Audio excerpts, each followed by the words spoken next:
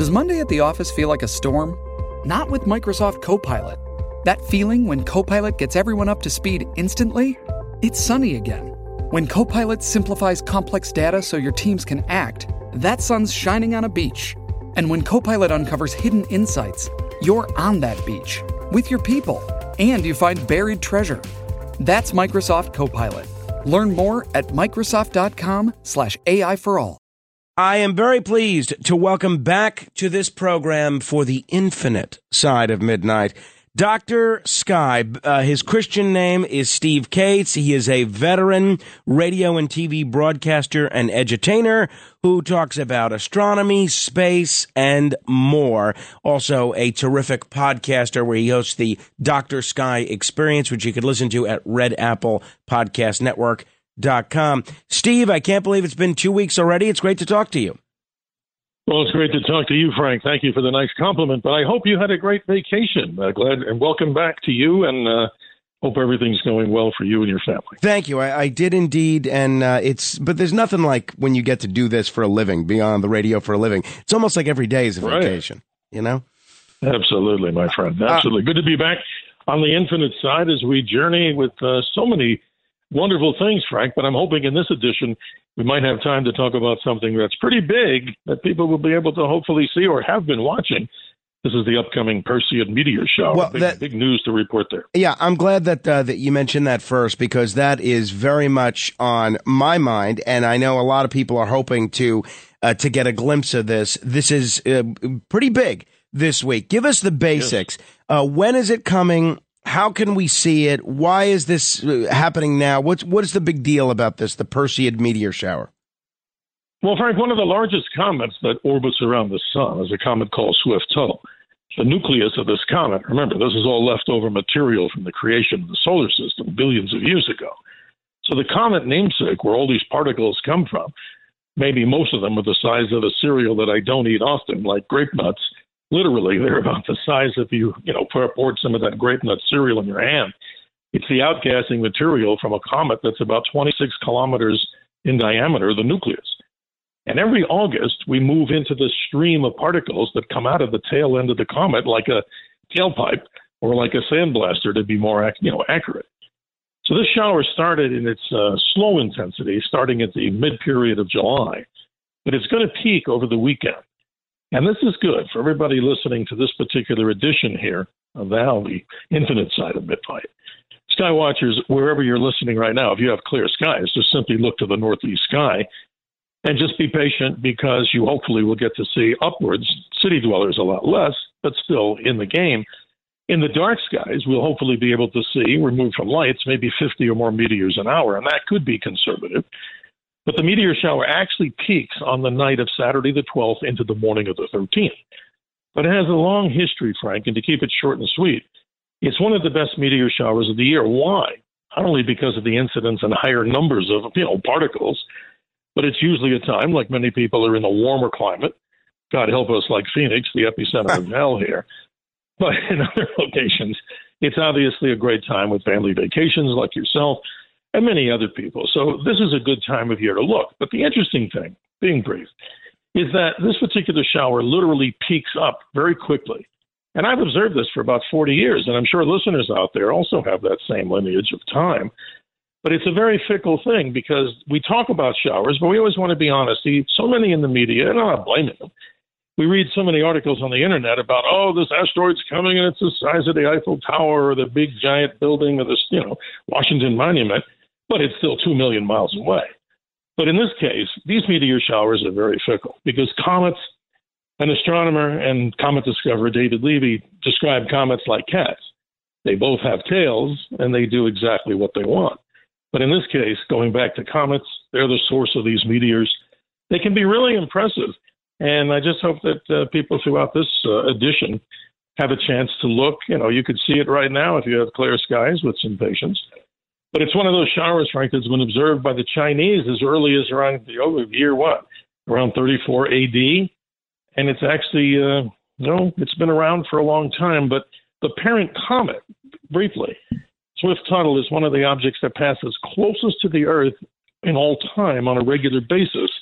And that comet is not going to hit us anytime soon, but some project that in the distant future, maybe hundreds of, maybe even thousands of years, could be an impactor to the Earth. But I don't necessarily buy into that equation because most don't believe it'll happen. It's just a beautiful thing to look at. A couple of things. One, let me give our phone number in case people have questions throughout the hour. They can call in and ask at 800-848-9222. That's 800-848-9222. One of my questions for you was actually going to be, what does a meteor shower look like if people are looking up at the night sky and wondering if they're seeing them? But as I was poised to ask you that question, I was Googling meteor shower in the hopes that it would pick up, a bunch of Google images of famous meteor showers.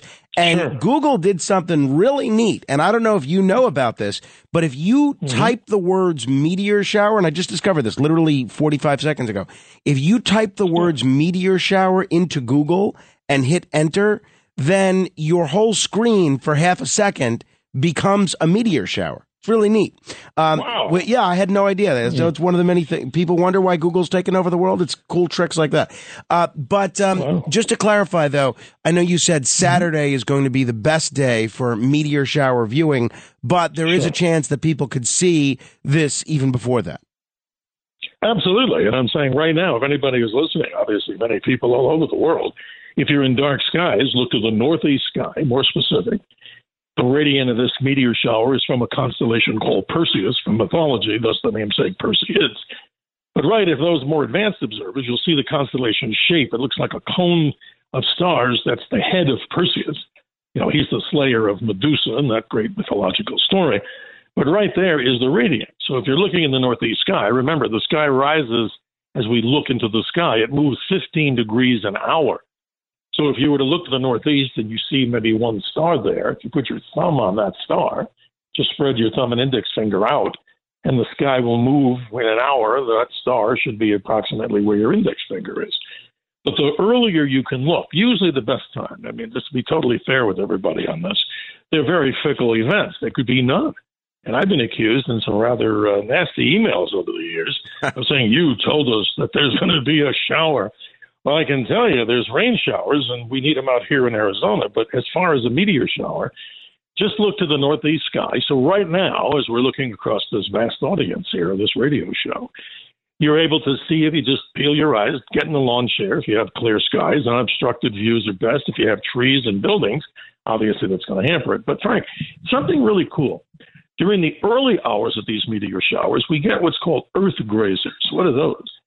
They're objects that are a little bit larger than that, tiny little pebble-sized material that I talked about, like a grape nut cereal if you held it in your hand. These earth grazers can actually take place earlier than, say, after midnight to sunrise. That's usually the best time to look. But I've seen these earth grazers, meaning they're coming across what they call tangentially. And what that means is literally they're just grazing the top of the atmosphere of the Earth. And some of these are as bright as the planet Venus, and Perseids are known to have some impressive tails behind them, or as we call them, celestial contrails. So these objects, they're traveling 133,000 miles an hour, and the word incorrect would be incinerating. It's actually more complicated, but hey, let's call them shooting stars for those obviously that have never seen one. But we know they're not stars, it's debris. But when you see one of these, this is incredible. So these earth grazers could start off as soon as the constellation Perseus starts to rise. Let's say it's on the horizon, and that may be around 10 or 11 o'clock in the evening if you're that much of a enthusiast in this. But for everybody who's busy on a schedule, the best time, in Dr. Sky's opinion, would be from the hours of about 3 a.m. till sunrise. And I remember being back in Hackensack, New Jersey. Of course, I'm a native of that great area, New York, New Jersey, of course, as we've talked about. I remember back in 1970 when we were kids, we would sit out, and it was so ridiculous. We had big sheets of plywood, and we faced different directions. We took this serious. We had guys out there, friends, counting as many meteors as they saw in each direction. But, Frank, we saw these great bolides, as we call them, or great fireballs coming out of the sky, so you never know. But in closing the Perseids, here's something if you want to project into the future and say, I'm not going to bother this year, I'm busy. The moon's not going to be out. That's what makes this a really good one. When a full moon is out, you don't get to see many. But how about this, folks? And Frank, this is interesting. A great Perseid shower could occur. Astronomers predict around August 12th of 2028, when the Earth will pass within 37,000 miles of one of the dust tails that came out of this comet in the year 1479. Now, that's a lot to swallow. So remember, it's like big filaments of material, like a swarm, let's say, of bees. They're all not concentrated in one area. They're obviously dispersed by different, whatever reason. There's more here, there's more there. But the bottom line is there's been many, many of these fireball sightings since the mid part of July. And I'll tell you, if you have clear skies, we'd love to talk about the results from callers and see just what they got to see. Absolutely. Your iPhone or your regular phone can take some interesting images if you got it at the right time, just as if you took a shot of lightning. It's amazing. Absolutely. And if people do get some interesting video or images, if they want to share them in our Facebook group, I'm sure a lot of folks would be interested in seeing them. They could go on to Facebook and just type in Morano, Morano radio, fans and haters. These shooting, I know it's debris, not stars, but these shooting stars-like objects that people will see as part of this meteor shower. How large are these actual objects? Well, as I mentioned before, the average size is if you took grape nut cereal, and I think the younger generation probably doesn't know what that is, and I don't really eat it anyway. But if you the best comparison would be pebble that you see, like if you ride along the highway and you got out and you saw these little tiny rocks, a few millimeters in diameter, that's the average size. And what they do is they light up because they're traveling at such an incredible speed. Like we mentioned, 133,000 miles per hour. It's almost like you're sitting in the Millennium Falcon when they go to hyperspace. Right. This whole area in the sky, if you watch it over a period, it's called a radiant. And you'll notice that there's a bunch of material coming out of that one region, which is the reason for Perseid meteors. But a lot of people say, whoa, don't stare at the radiant because meteors are flying all different directions. So to me, it's one of the coolest things you can do. You get out in the lawn chair, friends, family, or whatever, even by yourself, and just look in all directions. An adult beverage doesn't hurt. You're out there having some fun. And it can turn into, for kids too, great thing, without the adult beverages. But it turns out to be an experience that, there's so many families that plan camping trips right around this.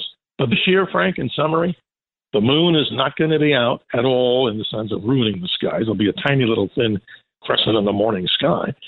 So if you have clear skies, no, monsoon weather like we have here, or no cloud banks or no trees and obstructions, find the darkest place you can, and even city dwellers. I've heard reports over the years of people in Central Park. Oh, wow, I saw a couple. So the whole point is it could be a very good show. And you mentioned that you used to get the plywood and lie on the grass and look upward. Oh, yeah. Is that I guess that means that you don't need binoculars or a telescope for this. You could see this with the naked eye. Absolutely. It's one of the best things you can do with your two natural eyes. And if we have good eye health, the point is, if you wear glasses, just out there is a great way to do it with the naked eye.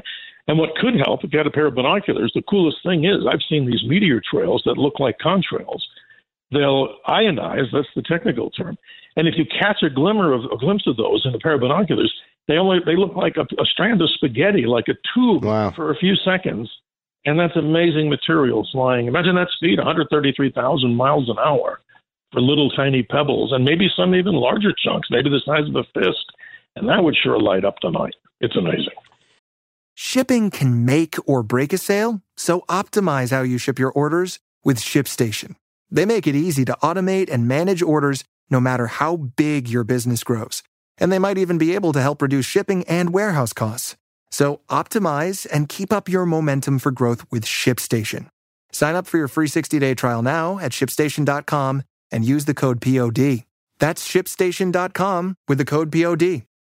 800-848-9222 if people have questions. Let me begin with Paul in Manhattan. Paul, you're on with Dr. Sky. Hi, Frank. Hi, Dr. Sky. I have a quick question. Good morning. How are you? I hope maybe you can help me out with this.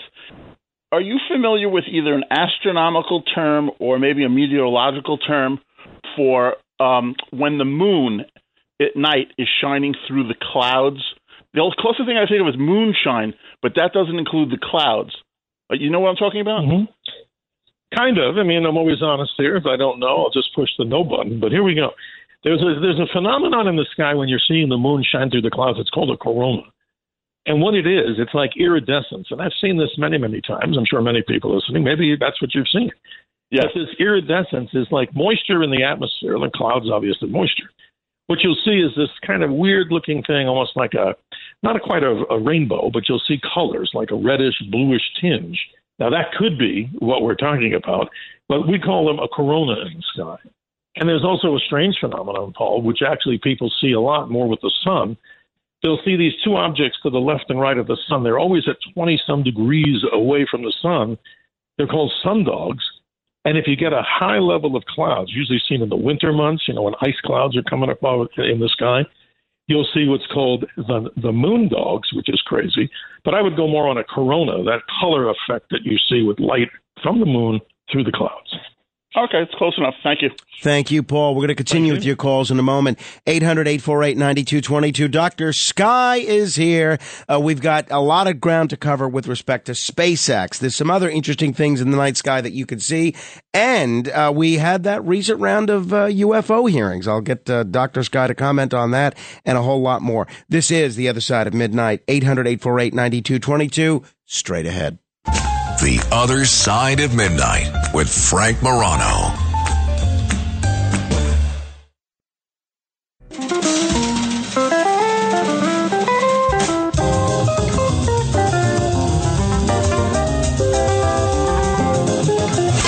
It's The Other Side of Midnight with Frank Morano.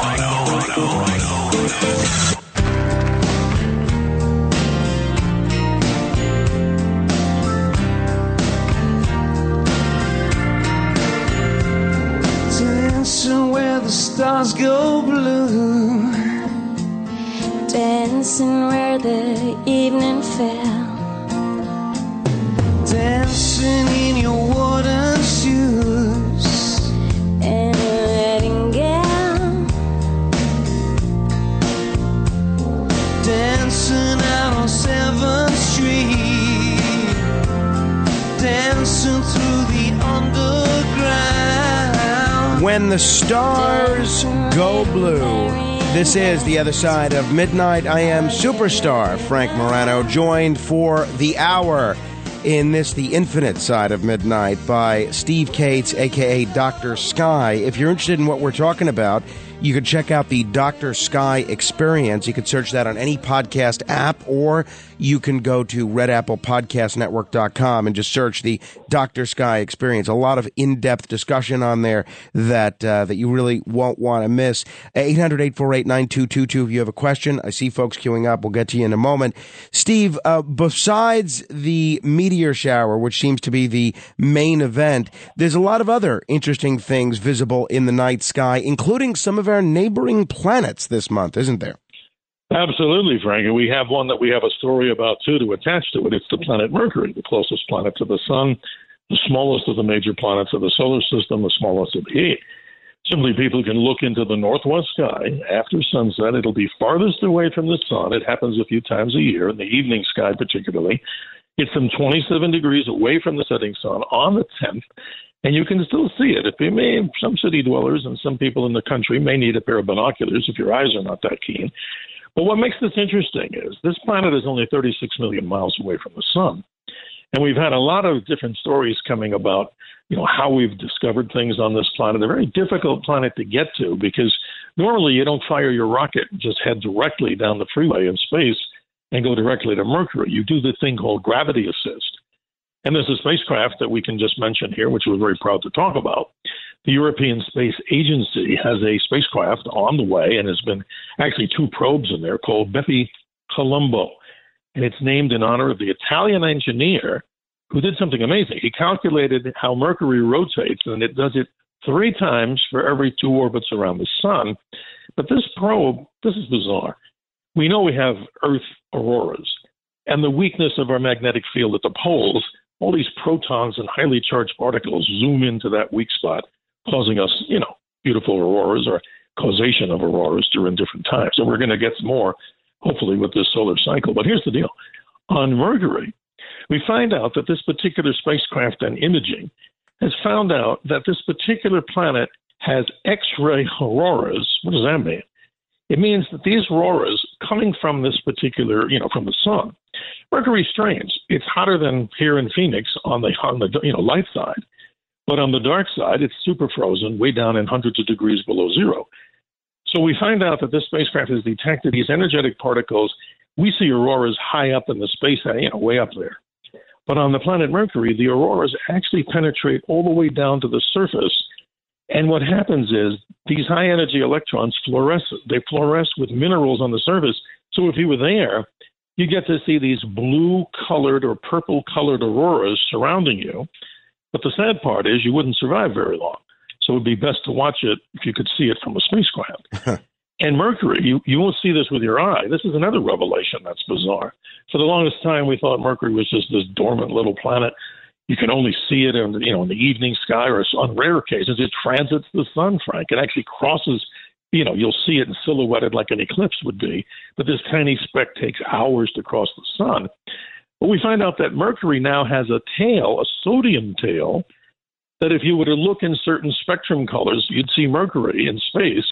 But it has this gigantic tail of sodium that stretches out, making it look like this magnificent comet. But it's 3,032 miles in diameter.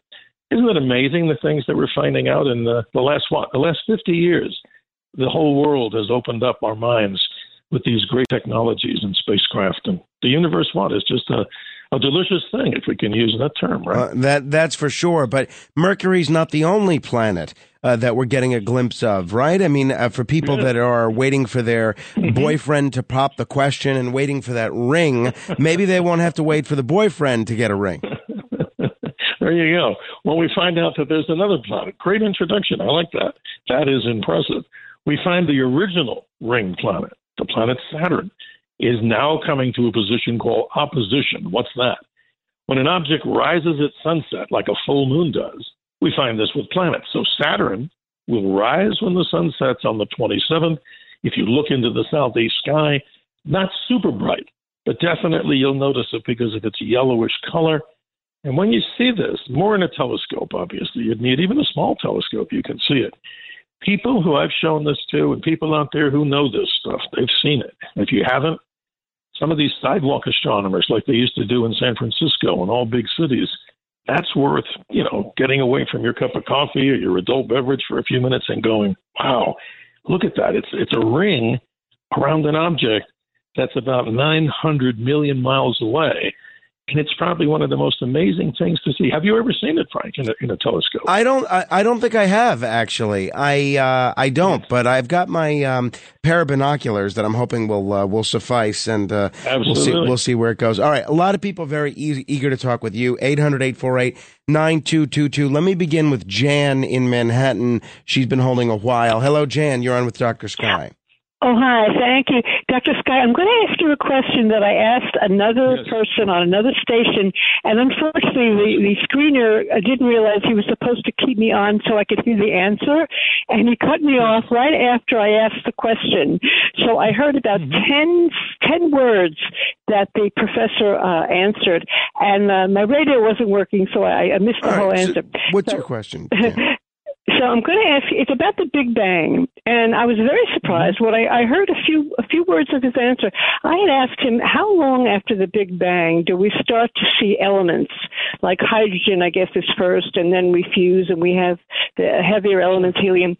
I thought he's going to say 1 million years, 1 billion years, and he started to say that 10 minutes, this surprised me, 10 minutes after the Big Bang, he mentioned the 3 elements, hydrogen, helium, and lithium. And the rest of his sentence was, because it was hot enough, and then they cut me off.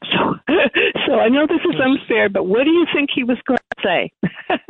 Well, I think he was correct, because I always use this analogy in many of our programs and classroom programs that I do. When the universe was 1 trillionth of a second old, and I'm being a little bit conservative on that timeline, the universe was small enough to hold in the palm of your hand like it would be a grapefruit. But realistically, nobody knows an exact answer, and I'm going to give this answer. Around 780,000 years after the original expansion, which I like to use because the Big Bang is a term as if we were here. It's something that we weren't even around. So we'll use, not to split hairs, an expansion. But it probably could have happened earlier where these different elements were formed. But that period of time, about 780,000 years, we started to see the soup, as we call it in space, where the creation of not only stars, you need elements like hydrogen, helium, But hydrogen, the most abundant element in the universe, I believe was created somewhere within this period. And I'll give it that stretch of about 700 or plus 1,000 years, maybe not instantaneously. There had to be a big buildup. And that's pretty quick, don't you think, Jan, for a universe that's allegedly 13.77 billion years young? Amazing story. But we'll keep you posted when we find out more. And I'm sure that the James Webb is going to help answer that. Great question there, Jen. What about, by the way, people are just tuning in. We're talking space and all things space with Dr. Sky. You can call in with your own questions at 800-848-9222. Speaking of space, one of the marquee names in space these days is the world's richest man, quite possibly the solar system's richest man, Elon Musk, the head of SpaceX. What's going on with the upcoming SpaceX mission? What is the next SpaceX mission going to be? When is it going to be? Well, we just had one the other night, and I was alerted by a friend. And I try to follow this like any good person out there. A lot of people who are, tuned in even better than myself when they check these launches. There's so many of them. But we had a launch from Vandenberg of another 15 Starlink satellites, and it was actually visible. Technically, we had a monsoon cloud, so we couldn't see the rocket plume. But here's something interesting. It actually tore a hole in the ionosphere. This is this radiation or layer of the atmosphere, we say, way up there in space. It punched a hole through what we call the F layer, that is the rocket engines with their water vapor. It punched a hole. So people who could see this, and there's images all over Google and all over the internet and all over, X now, I guess, for, Twitter. But they have this image of seeing from California where they saw this big rocket plume, looks like a jellyfish going up with the big rocket motor. And then it created, Frank, this incredible red-looking X-ray for just a short period of time. But next up, I think the biggest deal that we're talking about here is just the other day, SpaceX tested Booster 9. What's Booster 9? That's this gigantic rocket that they're going to put the Starship, this version number 25. That is the spacecraft and giant booster rocket that has the 33 Raptor engines. They lit these engines on the test stand without the spacecraft on top for 2.7 more seconds, and they shut it down quickly because 4 of the 33 engines didn't work properly. So Elon Musk and his genius and his crew is actually going to work on different versions of their Raptor engines. These Raptor engines use two kind of wild propulsion, material, liquid oxygen and liquid methane. So what Elon Musk and his team are doing is they've got version 2 there, but they're actually going to work on a version 3. Hopefully they'll get this rocket off the ground, and nobody really knows. He's so optimistic as always, and that's good. We probably would have seen if things went, even better than they did today. You would have probably seen the next launch of the Starship probably as early as September. We don't know. But one of the big, an update for everybody listening, we talked about that there were so-called no FAA restrictions on the launching of the next big giant rocket, the Starship. Well, there are. The FAA had some concerns because of people filing lawsuits. You know what it did. It blasted apart the launch pad. Now they instituted a water deluge system, and they tested that at the same time they fired these Raptor engines. So it mitigated a lot of the destruction and turned it into a giant steam pot. So get set for probably one of the most amazing, now to be the most powerful rocket in the world. They want to get this at least to do orbital, that is the payload on top. But that's amazing that they can even do that. And I'm told they're working on other booster rockets at this McGregor test facility. You got to build these boosters. And when they stack it together, Frank, that's like almost 400 feet tall, held in place by this giant gantry called Megazilla. And wow, this is the stuff of science fiction that's in the reality world. It's amazing. Wow, absolutely. If you only have a 401k, you're not getting the most for retirement. Wait, what? Add a Robinhood IRA on top, then they'll boost it by 3%. You can do that? And if you transfer in any retirement account, you get 3% on top of that. Is there a limit to the match? No limit. Robinhood Gold gets you the biggest contribution match of any IRA on the market. Sign up for Robinhood Gold at Robinhood.com/boost by April 30th. Subscription fees apply. Investing involves risk. 3% match requires gold for 1 year from first match. Must keep IRA for 5 years. Match on transfers subject to additional terms and conditions. Robinhood Financial LLC, member SIPC. Spin your passion into a business with Shopify and break sales records with the world's best converting checkout. Let's hear that one more time. The world's best converting checkout. Shopify's legendary checkout makes it easier for customers to shop on your website, across social media, and everywhere in between. Now that's music to your ears. Any way you spin it, you can be a smash hit with Shopify. Start your $1 a month trial today at shopify.com/records. 800-848-9222. Roger is in Maryland. Hello, Roger. Hello there. While I was waiting, I did see a shooting star, and it was exactly due north. But my question was, what constellation should I be looking at? Great question, Roger. Good morning to you. As I mentioned before, look to the northeast sky and what you saw in the north, because these meteors could be all over the sky. But the origin point, if you would have taken a pen and just dotted on a star chart, I'm looking at a star chart right now. And obviously, you can find one even if your phone. Do you have the capability on your phone to have one of those apps? Because that'll show you exactly what's the real view of the sky right now. But north is where you want to look. This is in the northeast, north and northeast. You're seeing the constellation called Perseus if you have clear skies. But I'm glad that you got to see one. I mean, was it fairly bright, or describe it to the audience? It was bright, and it lasted for like a quarter of a second, I think. Wow. There you go. Well, you're a witness, living testimony, right, Frank, of this amazing thing that's happening. And are Absolutely. you in a dark location, or you're in a city dwelling? You know, I disconnected. Roger, so I can't ask. We can't follow up on That's what's great. There you go. Absolutely. That's great. A couple of things that I want to pick your brain on. We hear a lot about carbon dioxide, right? And we hear a lot about the potential harms when it comes to carbon dioxide and climate. There was one report that removing too much carbon dioxide may not necessarily have a beneficial effect. What are you hearing about this? Well, this is interesting. I mean, the climate change people, well, if they're diehard, believers and don't want to hear anything different. Again, my concern today is the argument. The whole conversation of debate has sometimes been, dismissed. Let's hear from both sides. But removing too much CO2 from the atmosphere, according to this Korean scientific study, they did a study and did a simulation. Now, simulations can be right or wrong, but to the best of their ability, they state that they did this 140-year reduction with this giant computer model. Computers can be right or wrong. And they found out that if you took out this big percentage, let's say, or what they considered too much, I don't have the exact number, but the point is, if you took out too much CO2, the Earth would not recover in a period of, let's say, 200 years. And here's why.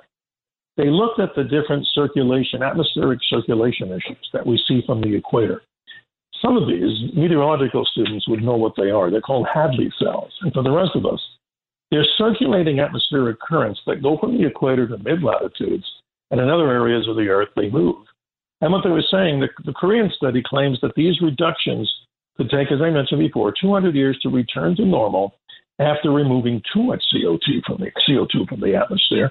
So we have this balance. Now, we'll have to see if they can get more confirmation on these studies. But again, once again, all weather comes from the sun, as we've talked about so many times. And that doesn't dismiss concerns that people have about, man-made pollution, what we do to our Earth. Let's cherish Mother Earth. We all agree. But isn't that interesting that they looked at this concept? How much, I don't know. I mean, I'm always honest with you in the audience. But this study, I'm sure if people want to go onto the internet, they can look at a Korean scientific study on climate scientists who say that if you remove too much CO2 from the atmosphere, it could cause long-term atmospheric circulation issues. And let's go back to what's going on in the epicenter of hell, like here in Phoenix, as we call it, and other locations around the world that are suffering, not just us, to be selfish. Wow, 30-plus days, Frank, of 110-plus. I mean, this is insanity. And other areas of the world are experiencing this, too. What's the problem behind this? Scientists are saying that the change in the jet streams as it moves around the Earth, we're forming these big blobs of high-pressure systems that seemingly get blocked. And right now here in Arizona, we're supposed to have a monsoon that comes up from Mexico. I was awakened at 5 o'clock in the morning just yesterday morning, or today for me here in Arizona, by the most vicious, monsoon storm I've ever seen. We need the water. But the point is, we're not getting anything. We haven't had rain here for months almost. So things are changing.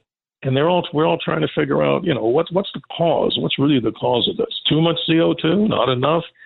Solar radiation? We talked about that with John on Katz and Cosby just a few weeks ago about the concept of, are solar flares really the blame for the heat? And it's probably not the cause, but there's so many different layers and complications here in what we talk about climate and the effect that the sun has long-term or short-term. Just fascinating stuff. 800-848-9222. Robert is in Suffolk. Hello, Robert. Hi, good morning, Frank and Dr. Sky. Good morning. I was wondering, how long would it take a meteorite that landed on Earth to cool to the point you could maybe handle it and retrieve it? Good question. It's all dependent on the size. Now, here we go. If you had an object that we called the Chelyabinsk meteor, which was 66 feet in diameter, lucky for us, well, maybe not lucky for us, but it actually exploded in the air, Robert, made chunks come down. Some landed in a lake. But the answer to that is kind of nebulous here. I would say I wouldn't touch it because it's still sizzling. And since most meteors are nickel iron, we have stony-type meteors, but I guess from science fiction movies like The Blob, I guess the poor guy goes out in the field and he sees it hissing and he touches it. We all know what happened to him. But in a simple way, these meteors are, and that's really interesting, Robert, that if you were to ever find one like in the middle of the road, technically you could claim it, but there have been people, Frank and Robert, that have actually argued this and had lawsuits. There was one in El Paso where it landed just like almost on somebody's property, but also on the highway. And the whole thing went to court as to actually who really should take ownership of it. But your question is more about how long should I wait? I would just wait for a while because it's pretty hot. And it's also very valuable in many cases. A tiny gram of, let's say, Chelyabinsk, if you had one, I've seen them at, these big gem and mineral shows that we have in Arizona and other places. You could pay for a little tiny gram of that material, maybe a couple of $100. And the rarest of all, Robert, are these alleged meteors that have actually come from the surface of Mars. Some believe that through explosions that happened billions of years ago, Mars ejected material out and it came to the Earth. So some think that that's one of the primo, meteors and collectibles. It's worth an astronomical amount, but nothing more valuable than if you and I were to try to get a piece of the moon rocks from the Apollo. That's like, no, we're not going to get any of that. That's got a price tag that, I guess what happened, some people were arrested. They were working at one of the NASA facilities, and the grad students decided that they would steal some of the moon rocks and conspired, and whole FBI investigation got in there. But Robert, simply this, I don't think I'd touch it. I'd wait. But if you want to take possession of it, I guess you stand your ground and you'll become a wealthier man than you are if you didn't have one. Steve, is there a chance that this Perseid meteor shower that we're experiencing now and for the next few days could result in some meteors being on Earth that people may encounter? A couple of weeks ago, we talked about that case of the New Jersey home that experienced the meteor arrival. Are we likely to see a lot more of that over the next few days? Highly unlikely, and always to go to the point on this. This is interesting. Meteor showers, by and large, are so small, the particles are so small, but some could be a little bit larger, maybe the size of a quarter, who knows, maybe the size of a fist. But it's really unlikely that we get solid meteorite material from these meteor showers that strike the ground. Now, I could be totally wrong, and nobody can predict this. But what's really interesting right now is Dr. Avi Loeb of Harvard is on this big expedition, not to change topics totally. Sure. But he claims that over by Java or Indonesia, where the exact location was, that something struck the ocean, and they uncovered particulate matter from this. That's the strangest stuff they've ever uncovered, though they didn't have permission, I understand, and they had a little legal hassle. But the point is, from science, these little spherical objects, little tiny millimeter-sized, little roundy-looking metal things, he's going to come out with a position paper that states pretty much, he's kind of given let the cat out of the bag, that this material is interstellar.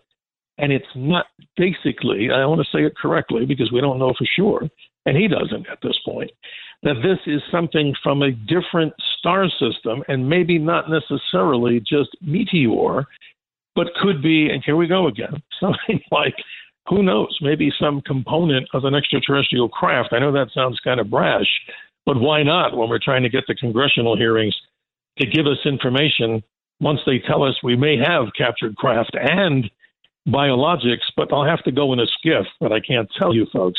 But the skiff will tell you where that is. That's bizarre. It was bizarre. I thought it was quite interesting, though. And the fact that such a high-ranking veteran intelligence officer would say what he was saying under oath, I really don't see any immediate problems with either his credibility or what possible motivation he would have to make something up like that.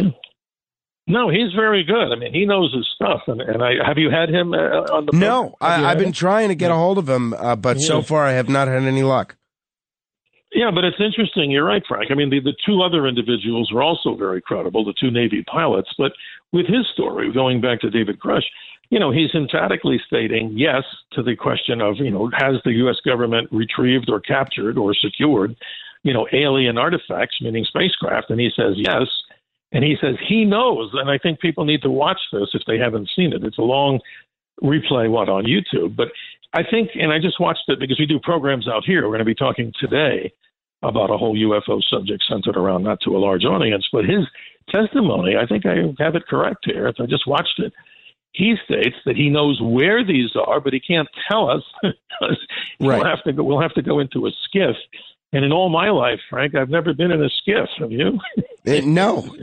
But I'll go. It sounds like quite an adventure. All right, we're gonna take your questions in just a moment. 800-848-9222. Dr. Sky is here. This is The Infinite Side of Midnight. Straight ahead. The Other Side of Midnight.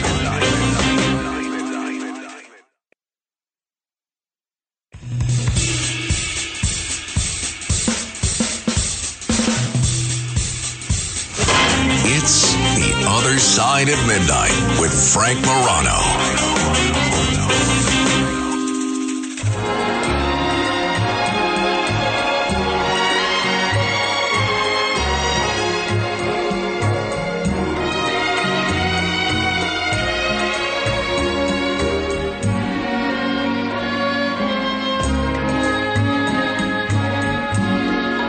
Magic is the moonlight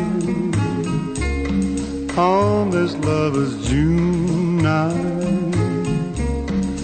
as I see the moonlight shining in your eyes, can resist their power in this moonlit hour. The great Dean Martin singing about the moonlight. We are talking about the moon and anything else, any other celestial bodies that you're curious about with Steve Kates, a.k.a. Dr. Sky. He does a terrific podcast called the Dr. Sky Experience, which you can check out by going to redapplepodcastnetwork.com. That's redapplepodcastnetwork.com. Steve, any preview of what's coming up this week or forthcoming on the Dr. Sky Experience? Well, I have another update. We call them Sky Update. We're up to number 25 since we started doing this with you. And thanks to John Katsimatidis and the entire staff there at Talk Radio 77 WABC. But simply, people can just go there and we can have you obviously listen to a whole synopsis, a little more in depth than we do here on the show. So people can go there and find out more information about the sky. And then a lot of times I go back to some of the celebrity guests that I've had over the course of time, from astronauts that have gone to the moon. And we leave to some, a couple of surprises up there. And even people from stage and film. We're just privileged honored to have so many guests. Upcoming will be Carol Channing, some interviews I've had with her. She was so cute to talk about her view of the sky and heavens and things like that. So lots of information. And also, since I've done shows called A Call to Rights over the years, American Exceptionalism, as John says so proudly with Katz and Cosby, what do we stand for? Truth, justice, and the American way, because I think that's so important to share in our American traditions and American exceptionalism. So a little bit of a combination of of everything and some surprises. No, that's terrific. People should absolutely check it out. I have to ask you about this. We were talking a little bit about climate change, global warming a little earlier. And by the way, yesterday was I believe it was the 50th anniversary, although it may have been the 48th, of the first time the word global warming appeared in print in an American publication. So it's a very timely discussion to have. You brought up the issue of carbon dioxide. There was a really interesting article that I read this week about the idea, a paper that's been published by a Johns Hopkins University astrophysicist, very well-respected guy, but he has this idea, apparently, to cool the planet, and it may sound silly, but apparently it's very serious, cool the planet by putting an umbrella on an asteroid and blocking out the sun. And apparently, this particular Johns Hopkins PhD actually thinks that this is a realistic strategy for reducing the temperature of this planet. What do you think of both the practicality of this and whether this is something we should be pursuing? Well, great story. And I think idealistically, it's a great idea. But, mechanically, how to do this? Remember, launching payloads into space right now, we're serious about trying to get upwards of maybe 50 tons of matter into space. So this whole idea is building a solar umbrella that is tethered, get a load of this, like you mentioned, tethered to an asteroid. And the reason it's tethered is that if that solar sail were just there, it would be massive. I don't know the exact dimensions, but it would be pretty darn big. You'd have to put it at a certain position so that the actual object itself would do the shading as if you had an umbrella over your head to protect you from the sun. But the concept here would be to reduce solar radiation. And his thesis, in a summary, a real quick summary, says that if you could reduce the amount of sunlight hitting the Earth by 1.7%, you could reduce global temperatures and hopefully put us in a more positive light that we do not have to worry about this concept. Pro or con, whatever people believe about climate change or global warming, it's an interesting concept. But Frank, I really think we're probably talking in all reality here. We're probably talking about maybe 50 or even 100 years. And why do I say that? I'm being positive, but also honest. What asteroid would you be able to tether that wouldn't unto itself start spiraling out of orbit or even move toward the Earth? So that's a dynamic there. But for those folks out of there that are serious capitalists and entrepreneurs, which I love, imagine what if Elon Musk is claimed to be the richest man on Earth, not in all of history, but in this generation and time period. Imagine if you could pull an asteroid close to the Earth and mine it. They're saying that that's going to make the first trillionaires with no problem at all. But the problem with this umbrella, in closing, is that how do you get the asteroid to cooperate so that it's not heading to us? In other words, if we were told tonight that asteroid XYZ, which would be enough to tether that space umbrella, is headed toward the Earth, how do you tell the asteroid in a nice way, in whatever language it understands, to slow down, stop, so we can tether it and put it like on a leash like a dog would have with a harness? That's the problem. It's ideally a cool idea, but I think there has to be a lot more reality in making that happen. Interesting. Let me try and squeeze in at least one or two more calls before we run out of time. Johnny is in Sullivan. Hello, Johnny. Hey, Frank. Thank you for having Dr. Sky on. Dr. Sky, you're fascinating. Anytime I listen to you on various shows, it really is amazing the stuff that you talk about. It really lets us know how finite we really are. This topic about global warming. Yes. You're welcome, sir. The CO2, I mean, I can't see where CO2 could be a problem. I mean, vegetation depends on CO2 to create photosynthesis, which they in turn release oxygen, which we depend upon. I really can't see how the CO2 could be the issue as far as climate change. I believe myself moving up to Sullivan County, which is a rural area from New York City, what I keep witnessing is the constant overdevelopment even up here. Trees constantly being cut down and whatnot. And I personally believe that that's a very big contributing factor to this this issue of climate Johnny, change. we're just about out of time, so let me give Steve an opportunity to respond in the last 40 seconds we have First here. of all, Johnny, thank you very much. But the bottom line here is you're right. We're terrorizing the earth by removing all the trees and asphalting it over. It's a very important component. Arbor Day says it all, right, Frank? Johnny, your points are well taken, and hope we can talk more in the future. Steve, it is always a treat to talk with you. I want to encourage folks to check out the Dr. Sky experience. They can go to redapplepodcastnetwork.com. Let's do this again in 2 weeks. Yes, we'll see you on August 23rd at 1 a.m. Thank you. Keep asking questions.